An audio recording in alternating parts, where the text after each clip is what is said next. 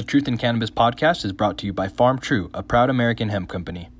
I am fortunate enough to be with a top pediatrician who specializes in medical cannabis. Her name is Dr. Bonnie Goldstein. Thank you, Dr. Goldstein, for coming on the show today. Thank you for inviting me. Yes, ma'am. So I want to go ahead and talk to you from a general broad overview about how you got into cannabis and medicine and practicing cannabis. So my background is pediatrics. I trained as a pediatrician, but I specialized in pediatric emergency medicine for about 13, 14 years.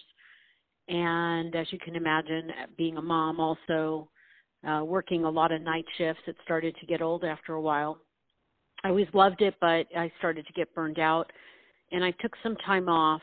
And during that time, a friend who was sick asked me about medical cannabis, and just like most doctors, especially at that time back in 2007-ish, I didn't really know anything. I knew we had a program here in California, but I hadn't really paid attention to it.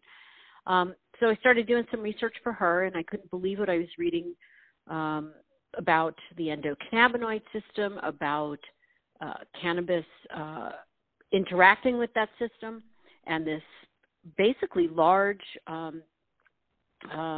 database of medicinal benefits that have been shown with medical cannabis. But yet, you know, as a physician, I was never exposed to it. I was never taught about it. It just wasn't something kind of on my radar. So watching my friend go through this illness and start to use medical cannabis, I saw the benefits. She really felt tremendously better with it. Of course, she was still getting conventional treatment. It was for her just an add-on treatment, but it completely changed the quality of her life from not so good to much better. And I just really became interested in it that way. I started working part-time in a medical cannabis evaluation office. And after a few months doing that, I was hooked in this field. I really, really was interested in the science behind using medical cannabis, the endocannabinoid system, the changing dynamic way that we were getting information. I mean, think about just in the last 2 decades how much information has come out. So I've been doing it now for 11 years here in Los Angeles. It's very rewarding work. I began treating pediatric patients in 2013, and now that makes up a large part of my practice. Wow, thank you for sharing your story. Where did you go to school? I want to ask that as well. Sure. So I went to Rutgers College in New Jersey for undergrad.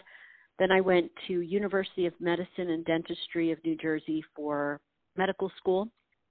And then I trained as a intern and resident at Children's Hospital Los Angeles. Awesome. So you've been in California practicing medicine your entire licensure, I assume. Basically, yeah, 29 years. Wow.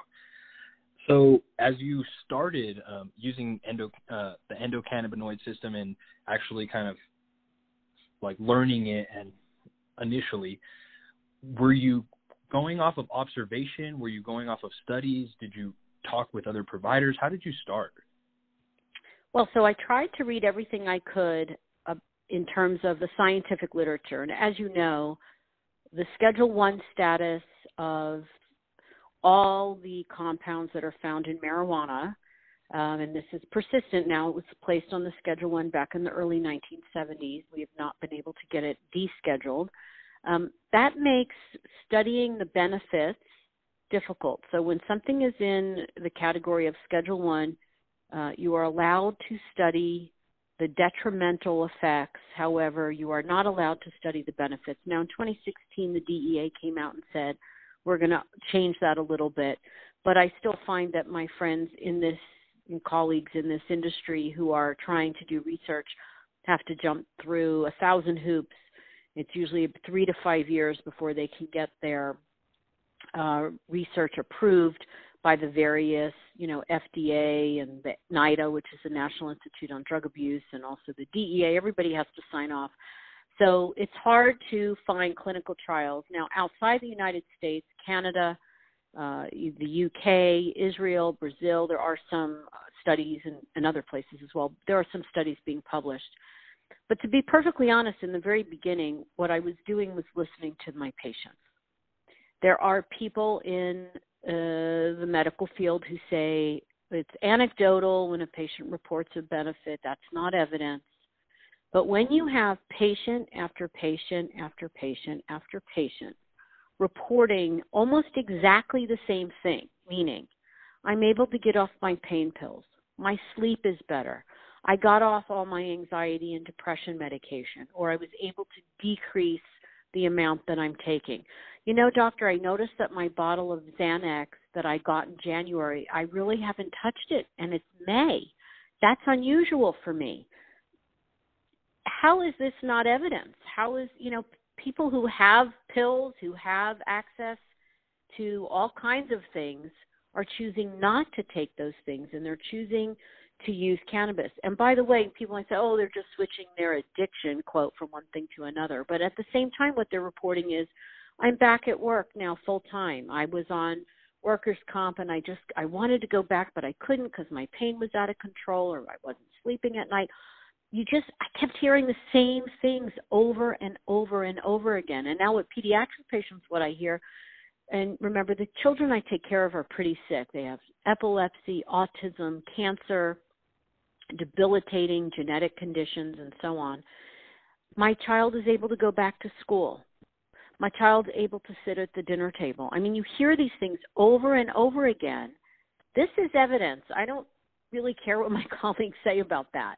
I understand, clinical trials are the end-all, be-all, but cannabis is a different thing than pharmaceuticals. So, to try to make the cannabis plant fit our, quote, pharmaceutical model to prove to us that it works is it's probably not going to work very well. It's going to take a long time to really sort out how we should do clinical trials with cannabis.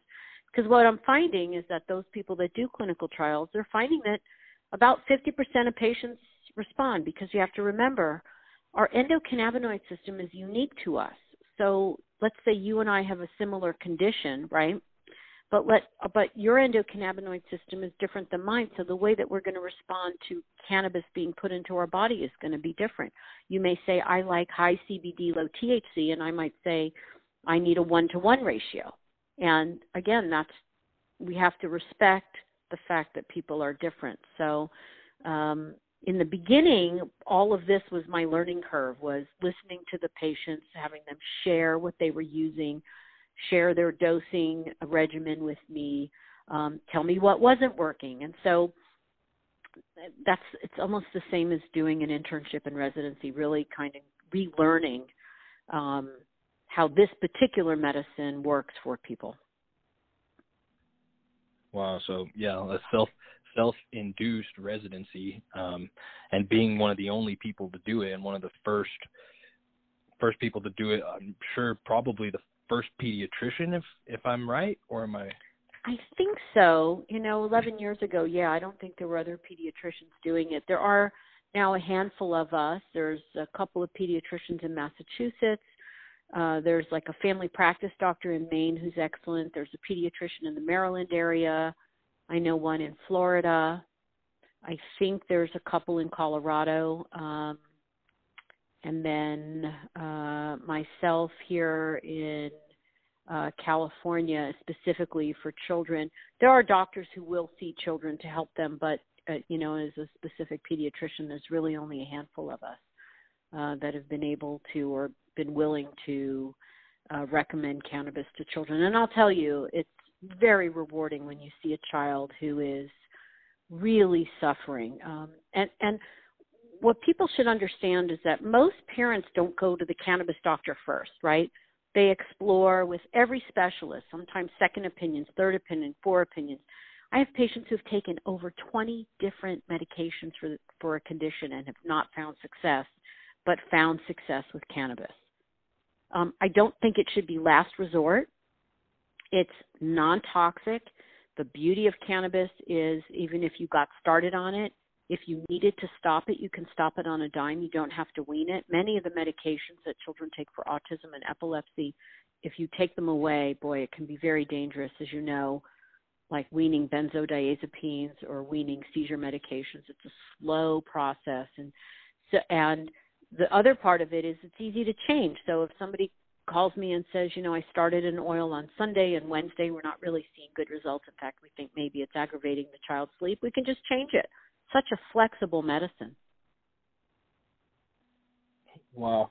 And as you navigate the dosage forms and as you've started, I leads me to so many questions. I apologize. But I guess my first question to you is, as you start recommending cannabis to children, seeing that probably it's their first time ever consuming cannabis through your recommendation, how is that response? Like, how does that play out?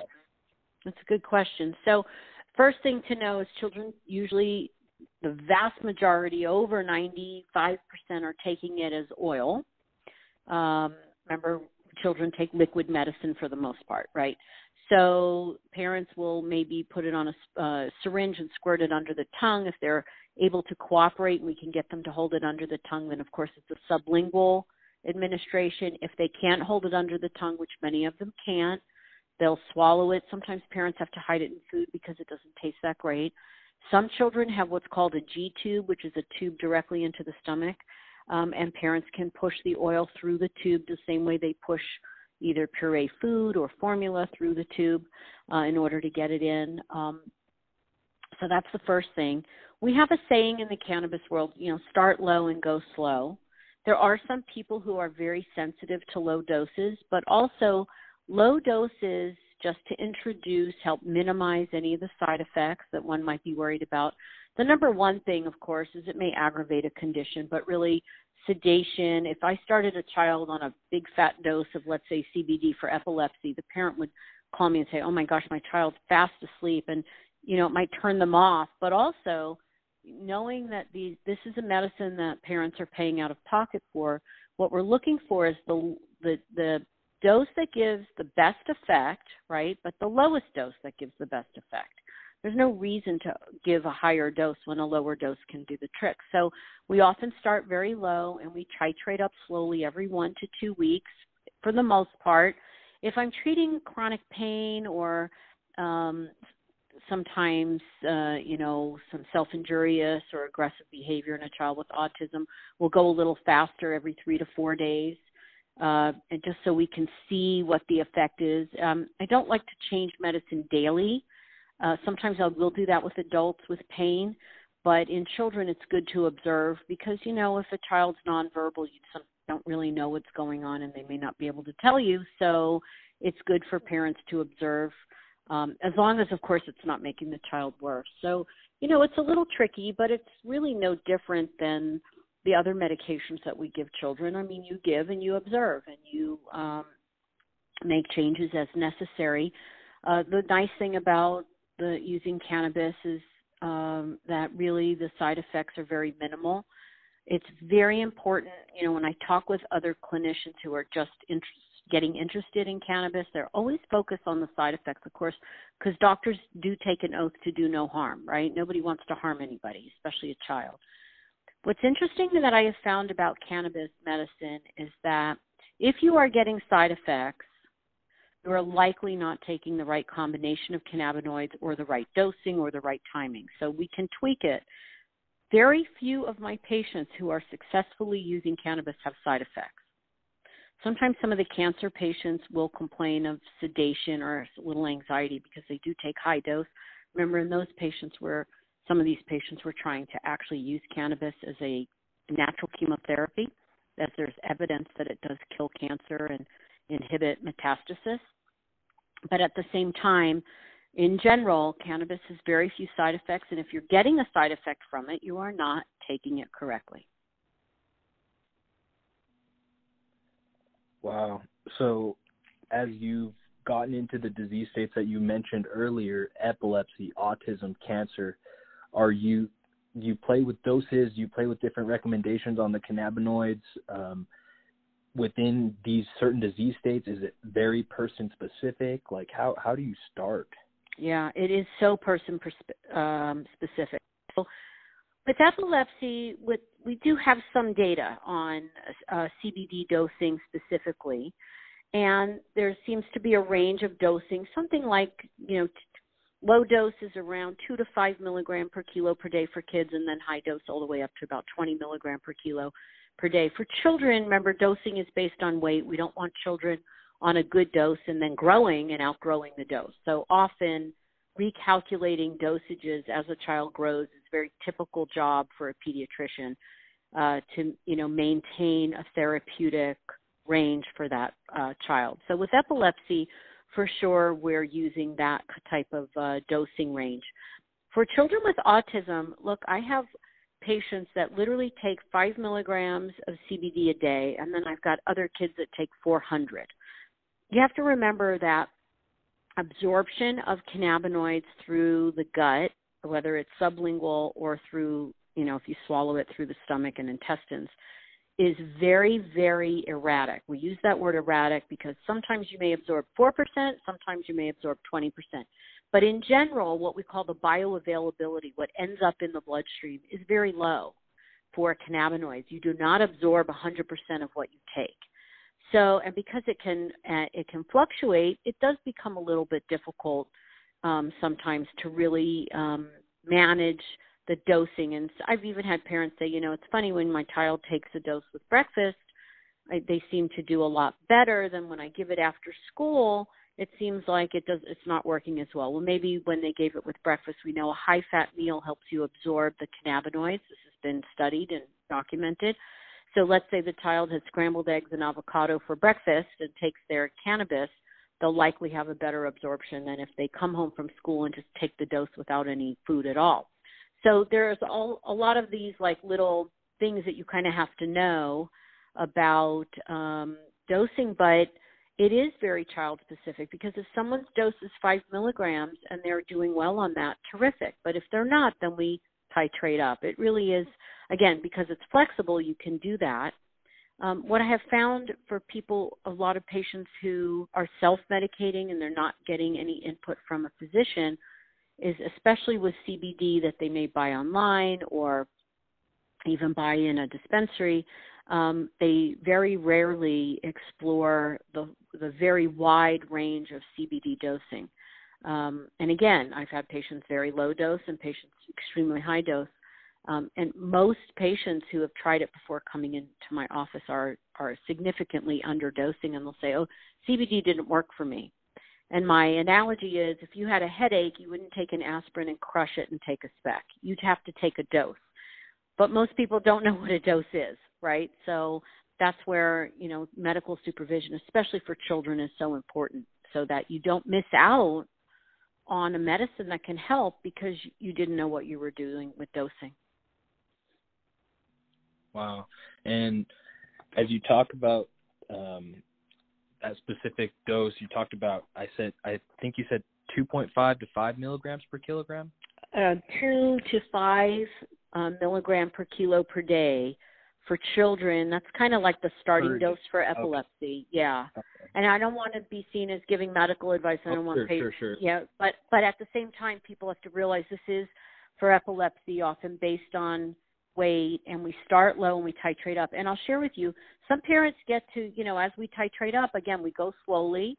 We're treating a serious condition, and we're looking for that sweet spot dose without causing side effects. And also remember, too, kids with epilepsy are often on other seizure medications, and we don't want drug interactions. So, we're careful. And I've had families call me and say, well, we've been taking it and we've been titrating up and we're not seeing anything. And I just, when I calculate the range, I say, you're barely into the therapeutic range. There's this huge amount we can go up. And I don't want to, and some people say, well, let's just give them the maximum amount. And you can't blame them. I mean, their child is sick and having seizures. But at the same time, that's not really the way to go either. We have to kind of be methodical about the approach so that we don't cause side effects, drug interactions. At the same time, as somebody said, well, I gave my kid a big dose, probably nothing bad's going to happen. In general, CBD is an extremely safe medicine. And we're really not seeing any serious, side effects. Most side effects, if they do occur, are very mild and easily mitigated by, again, changing the timing, the dosing, the sometimes the product. And as you talk about that, I know you mentioned CBD. Are you including THC in some of these conversations as well? I know we talked a little 1-to-1. You mentioned, are you Sure. kind of leaning more into CBD or Right. kind of? Well, so what we do, the approach for many patients, but not, again, it's case specific. This is, kind of the clinical practice of medicine. You take a history, you're making sure that, you know what medication somebody's on. You do the whole thing, right? So that you really know what who this person is that you're treating. In general, when I recommend what I call CBD-rich medicine, I'm talking about oils that have ratios somewhere around 15 parts CBD to 1 part THC, all the way up to about 30-to-1, so 30 parts CBD to 1 part THC. That's usually where I start in pediatrics. We've found that children who have very severe violent tendencies, aggression, or self-injurious behavior, they're not sleeping well, severe anxiety. Like I have families where the kids won't go into a building. They can't get into the dentist's office. The child's anxiety is just beyond, right? I've had kids have meltdowns in my office because they've never seen my office before, and it's just overwhelming to them. And imagine living like that. You can't go anywhere, right? The evidence shows there's 2 recent reports, one out of Stanford and one out of Israel, that show that children with autism are likely to have what we call an anandamide deficiency. Anandamide is the brain's inner THC. So we make a THC-like compound, and its job is to regulate the flow of neurotransmitters and basically to tell our cells, stop sending off-balance messages. Maintain homeostasis, meaning maintain balance. So we know that children with epilepsy and autism have overexcitation or neuroexcitation. Their brain cells are sending kind of this overexcited message. That's what a seizure is it's an overfiring of brain cells. So anxiety is overfiring. Pain, the sensation of pain is your brain kind of sending that extra message. Nausea, vomiting, these are all messages that are being sent, like your brain is basically saying, something's wrong, I'm firing ahead. Okay, so just to understand that. Our brain makes this compound called anandamide among a few other compounds that are in a category called endocannabinoids. Endo means within. Cannabinoids means a kind of cannabis-like compound. And if you don't make enough anandamide, you are in a state of an imbalance, and it's like not making enough thyroid hormone or not making enough insulin. If you don't make enough insulin, you get called diabetes, and you take a source of insulin externally, right? And that's why people inject insulin or have an insulin pump. If you have low thyroid, you get a diagnosis of hypothyroidism, and the doctor prescribes thyroid medicine for you to replace that. So we know now from these 2 studies from Stanford and from Israel that children with autism have lower circulating anandamide than children without autism. So now we know about this deficiency. So then we can replace anandamide with THC. THC looks almost exactly like and mimics anandamide. So people say, well, what about kids getting high? Well, remember, if they're starting in a deficient state, they have a very low level. We're replacing it. It is unlikely that, they can get, intoxicated from THC, but that's why we start very low dose and we titrate up to C. And I'll give you an example. Yesterday in my practice, I had a young man come in. He's 11 years old, nice boy, lovely parents. And he has severe aggression, self-injurious behavior. He does a lot of stimming, which is kind of the flapping when he gets excited. The anxiety is out of control. School has been an issue because, they're just impatient with him. And we were on high CBD, low THC, and it made him actually a little bit worse. CBD sometimes in these kids can actually be overstimulating. So we switched him to a ratio of 1-to-1, 1 part CBD to 1 part THC. And he's been doing incredibly well.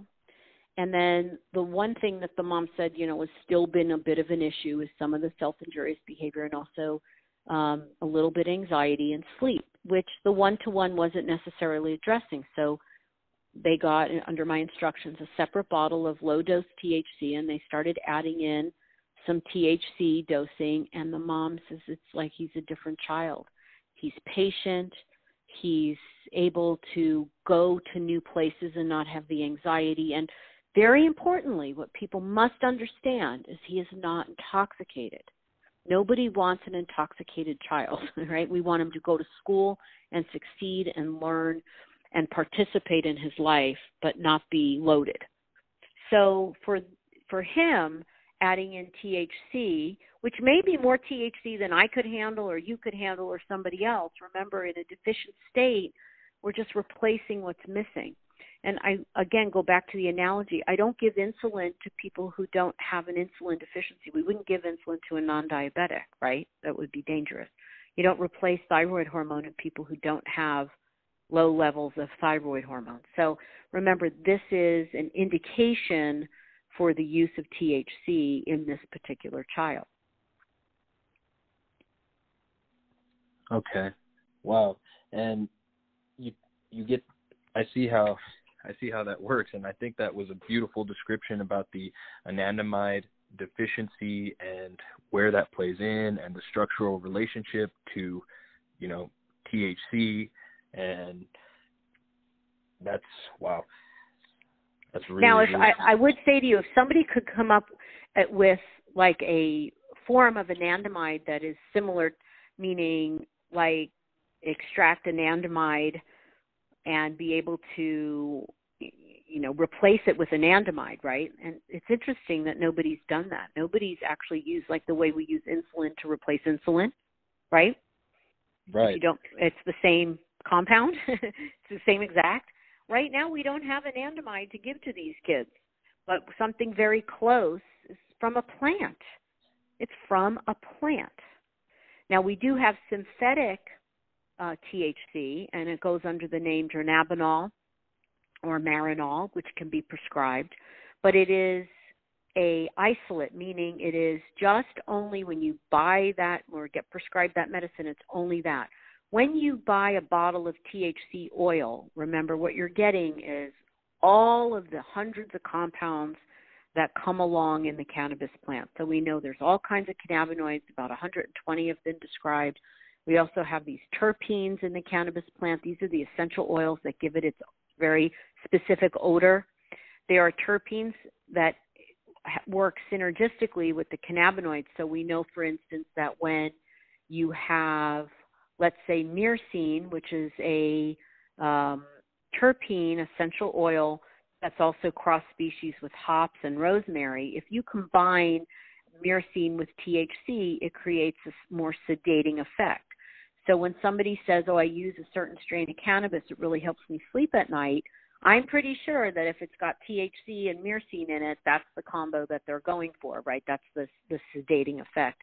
So it's not just isolated cannabinoid. So it's important to understand that the whole plant, kind of as Mother Nature gives it to us, is very important. That's why there's so many questions and concerns about like which strains are people using, and I use this strain, and other people say, I don't like that strain, I use this strain. Well, what's the difference? Let's say they're either high CBD or high THC. Well, that might be the same, but the combination of other cannabinoids and other terpenes can actually give specific strains, have them give different effects, and that can be very individual. I see. And as you talk about like starting from listening to your patients, it's obvious how much empathy you have, and you show that you've really experienced and taken time with your patients. How many patients do you think you've treated over since 2013 in medical cannabis? Well, so since 2008, when I very first started, although I didn't see children until 2013. So okay. From 2008 until now, it's been over like 15,000 through our practice For children, just seen by me, I'm kind of approaching almost the 900 mark. And I'm very excited to say that we got another pediatrician to just join the practice. Actually, his first day is next week, and I'm really excited to have him on board because I certainly can't take care of everybody myself. These are fairly medically complex children, but I don't want people to think it's rare because there's two statistics that's very important to understand. Fully 35% of people with epilepsy do not respond to conventional medication. That's 1 out of every 3. That's a big number considering that, epilepsy is fairly prevalent. And pediatric epilepsy has a prevalence rate of twice that of adults. And then the other statistic that's very alarming, really, is that the CDC now says that 1 out of every 59 children is affected with autism. And when I first started doing this, the number was higher, 1 out of 150, 1 out of 100. I just saw 1 out of 70-something. Now it's 1 out of 59. So clearly something's going on, and I'm not sure what might be causing this. Maybe it's the chemicals in our food, the chemicals in our environment between, cleaning products and the air quality. I mean, who knows, right? I think it's a multifactorial issue. But again, these are not uncommon problems. And right now, there are 2 drugs that are approved by the FDA to treat what's called the irritability of autism. So neither drug, and by the way, both are what we call atypical antipsychotics with a long list of side effects. Both do not address the core symptoms of epilepsy, meaning improve those symptoms. They actually just treat the irritability, which you can kind of read between the lines, which means calm down, right? Just almost tranquilize. There are some patients that do well on them, but again, I see a skewed population. People say, "Oh, we tried those drugs, they didn't work. They gave horrible side effects, or both," and parents aren't willing to continue with those drugs, and they didn't see really any benefit to do so. Or some families are just philosophically against giving their child, something called an antipsychotic, right?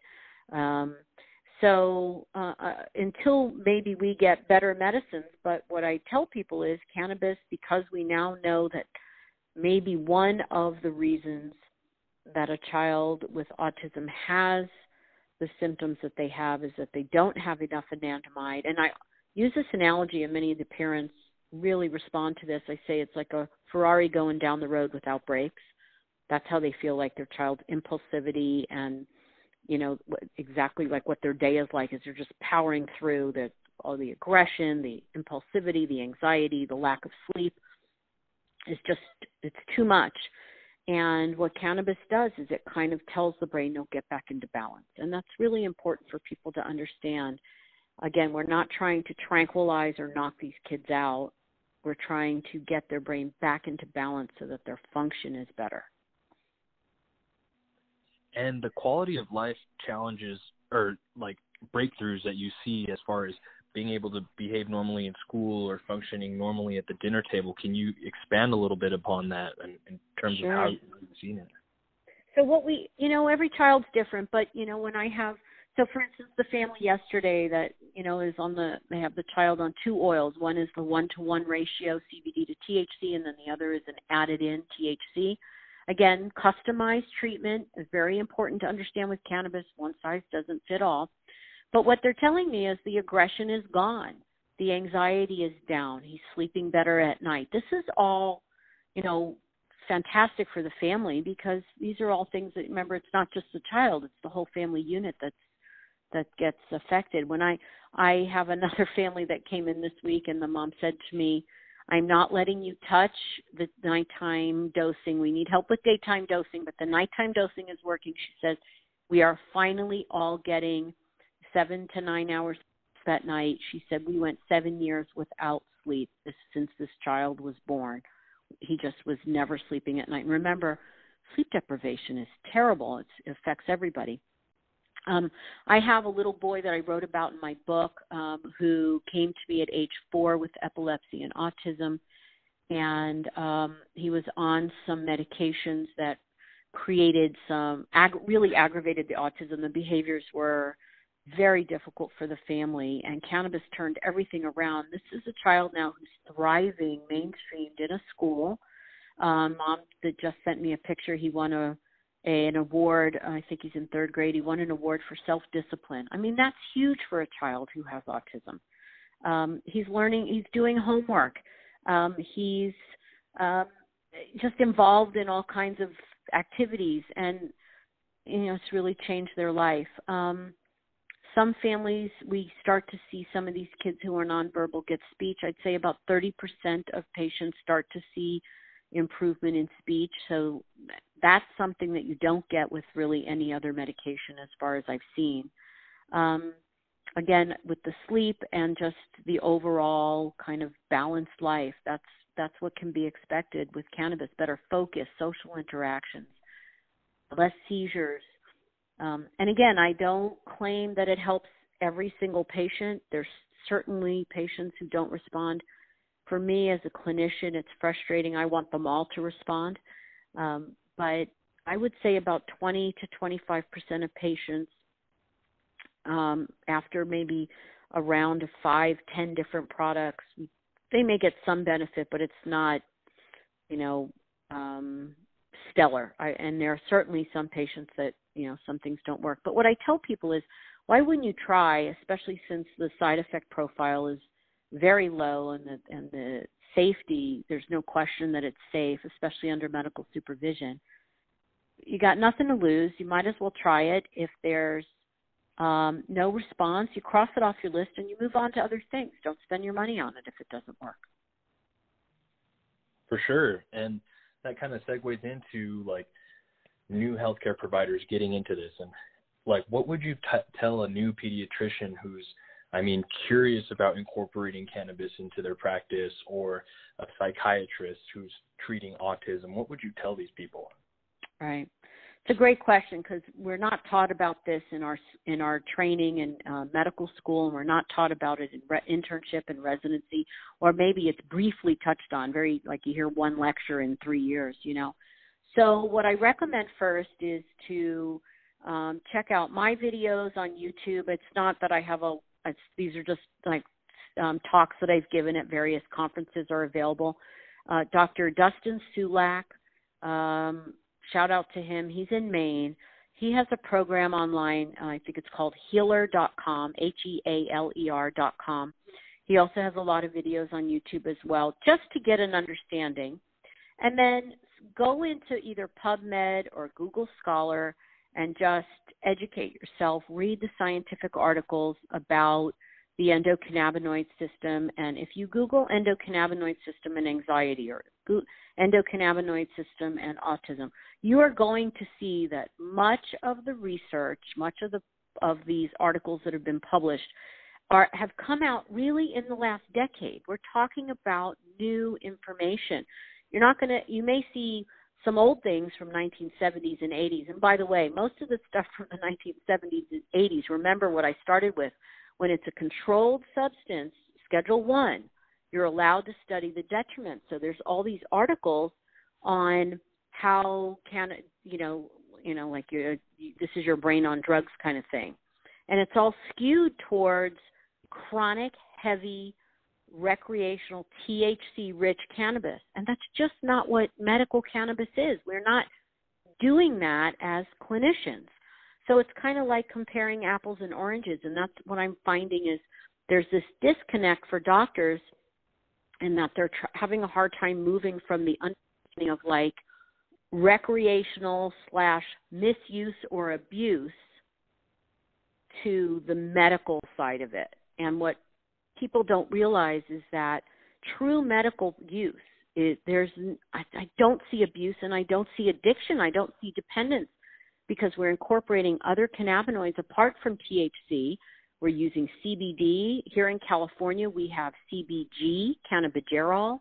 We have THCA, which is tetrahydrocannabinolic acid, which is the raw form of THC, very medicinal, anti-inflammatory, anticonvulsant.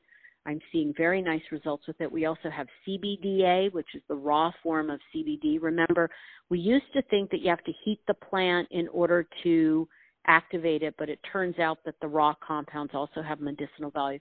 So how are you going to learn about this when it's not in the literature from 40 years ago, right? So you have to look at the new, really what's in the scientific journals now. And then what I tell people too is reach out to those of us who are doing this. I have a book on the market called Cannabis Revealed. It's available on Amazon. It's a good primer for doctors. It's also great for lay people who want to know more. It kind of walks the line between, too scientific and not scientific enough. I try to make it so that everybody can learn. But there's also other wonderful books out there. If you go on Amazon and just look for, cannabis books and read the reviews, you'll hit up some really good books. There's a book called Cannabis Pharmacy by my friend Michael Backus, Backes. That's an excellent book. But you really have to put in, the groundwork to get kind of a basic understanding of the endocannabinoid system and then about the cannabinoids and what they do and how they work. Going to a cannabis conference, a medical cannabis conference, is a great way also to start to get educated, because you will definitely learn something. Many of us who are involved in this try to speak as much as we can, because, again, it can't just be a handful of us. There needs to be more people doing this, because there's so many patients that can benefit when cannabis is incorporated medically into their regimen. Yes. And yes, I fully support that as a pharmacist myself. New to the medical cannabis game, deep diving and truly trying to understand from practitioners such as yourself. So the insight is amazing. And as you talk about some of these events and the medical cannabis conferences, what do you see in the industry, like from the top as a superstar in the medical cannabis? What do you see now, and what do you see kind of going forward 1 to 5 years?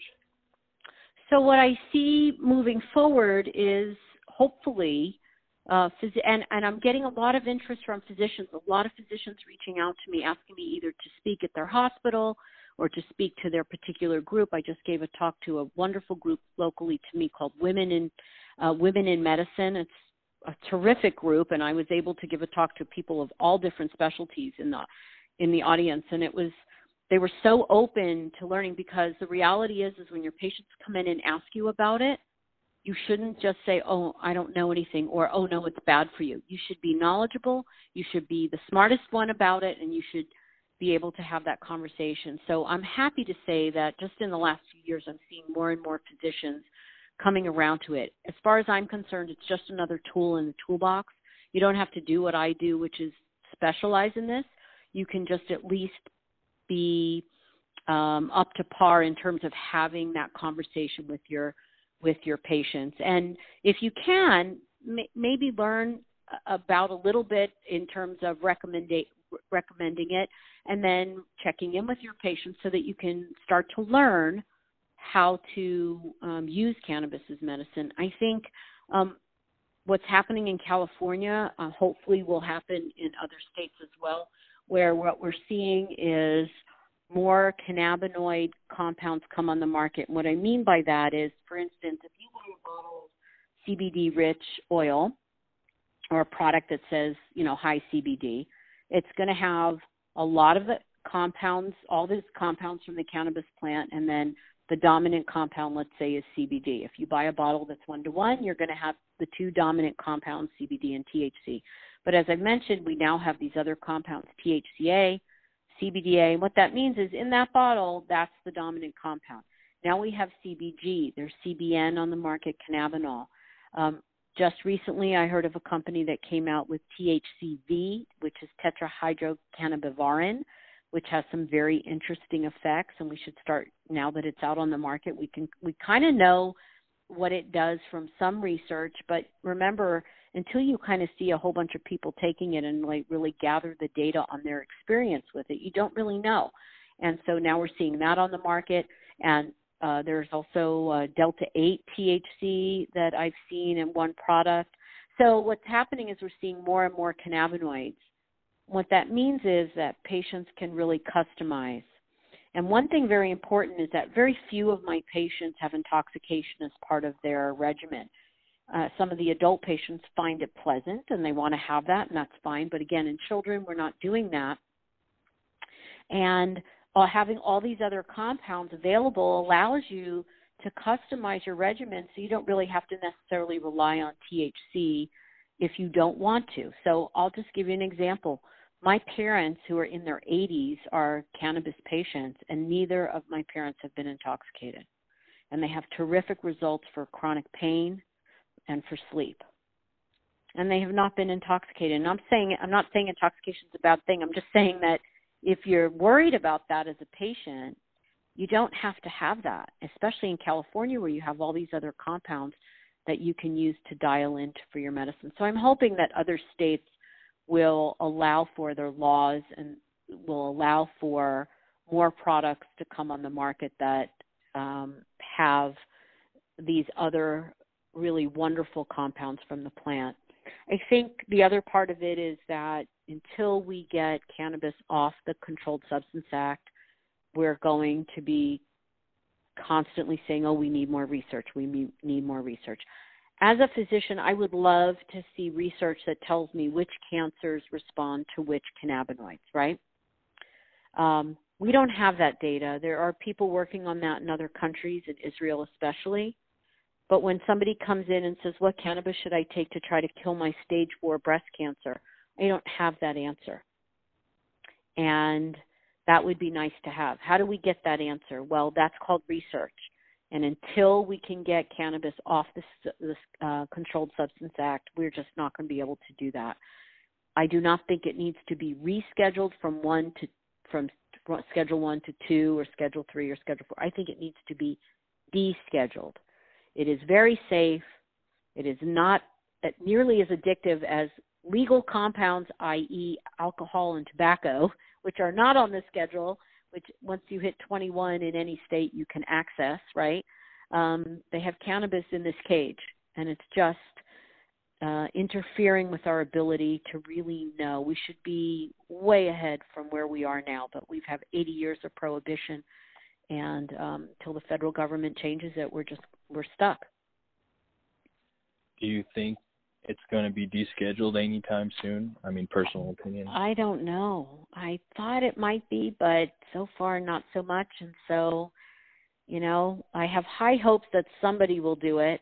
It's very hard to know. It doesn't seem to be high on anybody's list of priorities. And, there are groups like NORML, the National Organization for the Reform of Marijuana Laws, who has Americans for Safe Access. All these different groups have tried so hard to, sued the DEA and petitioned the DEA. And they just, and the big question is now, is it not really about cannabis, but is it more about pharmaceuticals and protecting that interest, right? So do pharmaceutical companies not want cannabis to be studied and to be available because that cuts into their profits? You hear people talking about that. Sure, I agree. Tobacco too.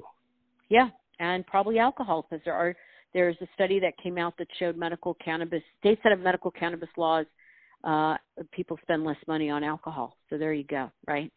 So, and we know what alcohol does. Alcohol kills people. We know what tobacco does. Tobacco kills people. We do not have deaths especially from medical cannabis. The CDC doesn't even count marijuana deaths anymore because there aren't any. It used to be on the list. There aren't any. We do know now from studies that a lot of people are transitioning off deadly opiates by having access to cannabis, and specifically having dispensaries and laws that allow you to safely access cannabis have been shown now to decrease opiate deaths in states. In fact, in California, they found 33% less opiate deaths over a certain time frame. And that was actually published back in 2015. It's probably even higher now because, there's more people accessing legal cannabis. But it's really interesting. Sometimes I think that we live in an upside down world. Why are opiates so overly prescribed, and cannabis is still like doctors don't even want to talk to you about it? I just find it fascinating. Sure.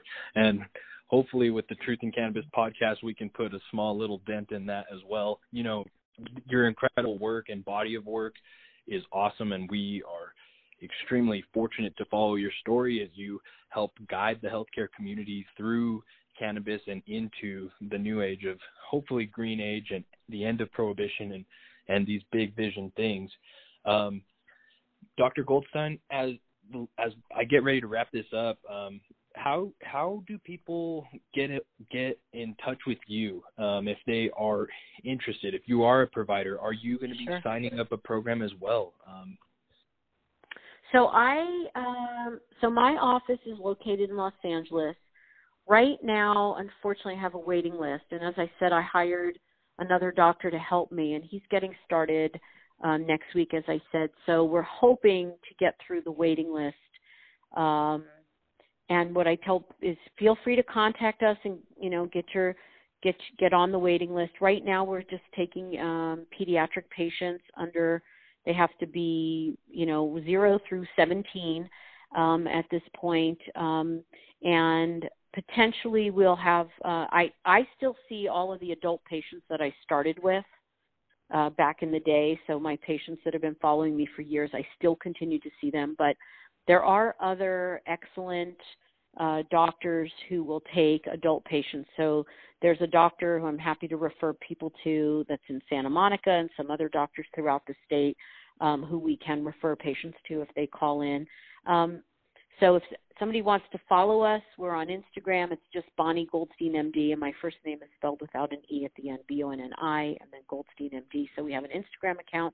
We do have a Facebook account, which is under the name of my business, which is Canna Centers, CANNA-CENTERS.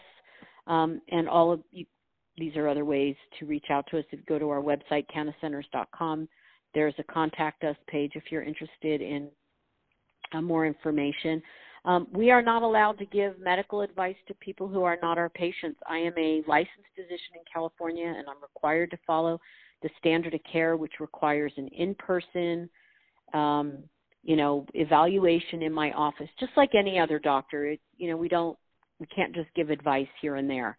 People sometimes think, oh, it's just cannabis. Just tell me how much to take. But my livelihood is controlled by the medical board, so I have to make sure that I protect my license and take really good care of my patients following the standard of care. But certainly we have a big referral list, so we're happy to help patients with referrals. There's also a couple of nonprofits that people can reach out to, if you don't mind me giving out their names. Please. One is called The Realm of Caring, and their website is thetheroc.us.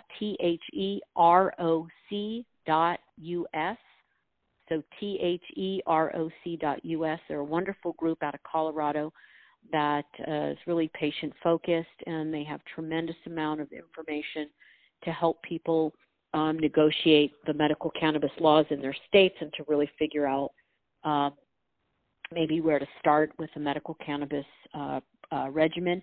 There's also another wonderful group called Project CBD. I think it's projectcbd.org or .com, forgive me, but you can find it if you Google Project CBD. Tremendous amount of wonderful information, and they also can help patients sometimes negotiate their state laws and get a really good, what I would say, credible information on cannabinoid medicines.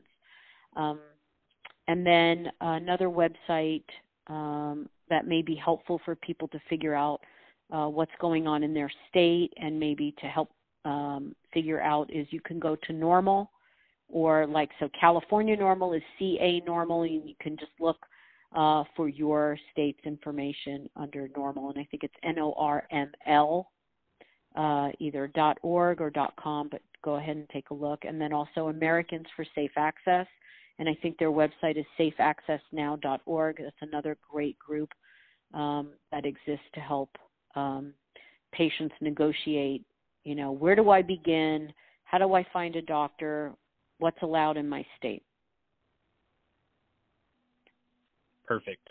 I'm going to go ahead and link the nonprofits. I will go ahead and link Canna Centers as well as your Instagram and Facebook onto the show notes. And everybody else, please, I hope you enjoyed the show. We are super thankful to Dr. Goldstein for coming on, and just a great opportunity. So thank you again, Dr. Goldstein, for coming on today. Okay, so you're going to laugh at this. Can I just say one more thing? Yes, please. Okay, I'm on the advisory board of a nonprofit, and I forgot to mention it. Please, let's so get this on. is a wonderful one, especially for families with children who are not doing well. Whole Plant Access for Autism. So Google that. They have a Facebook page. I'm on their advisory board. They're terrific. I don't know why I blanked. I'm sorry to you guys. But it's Whole Plant Access for Autism.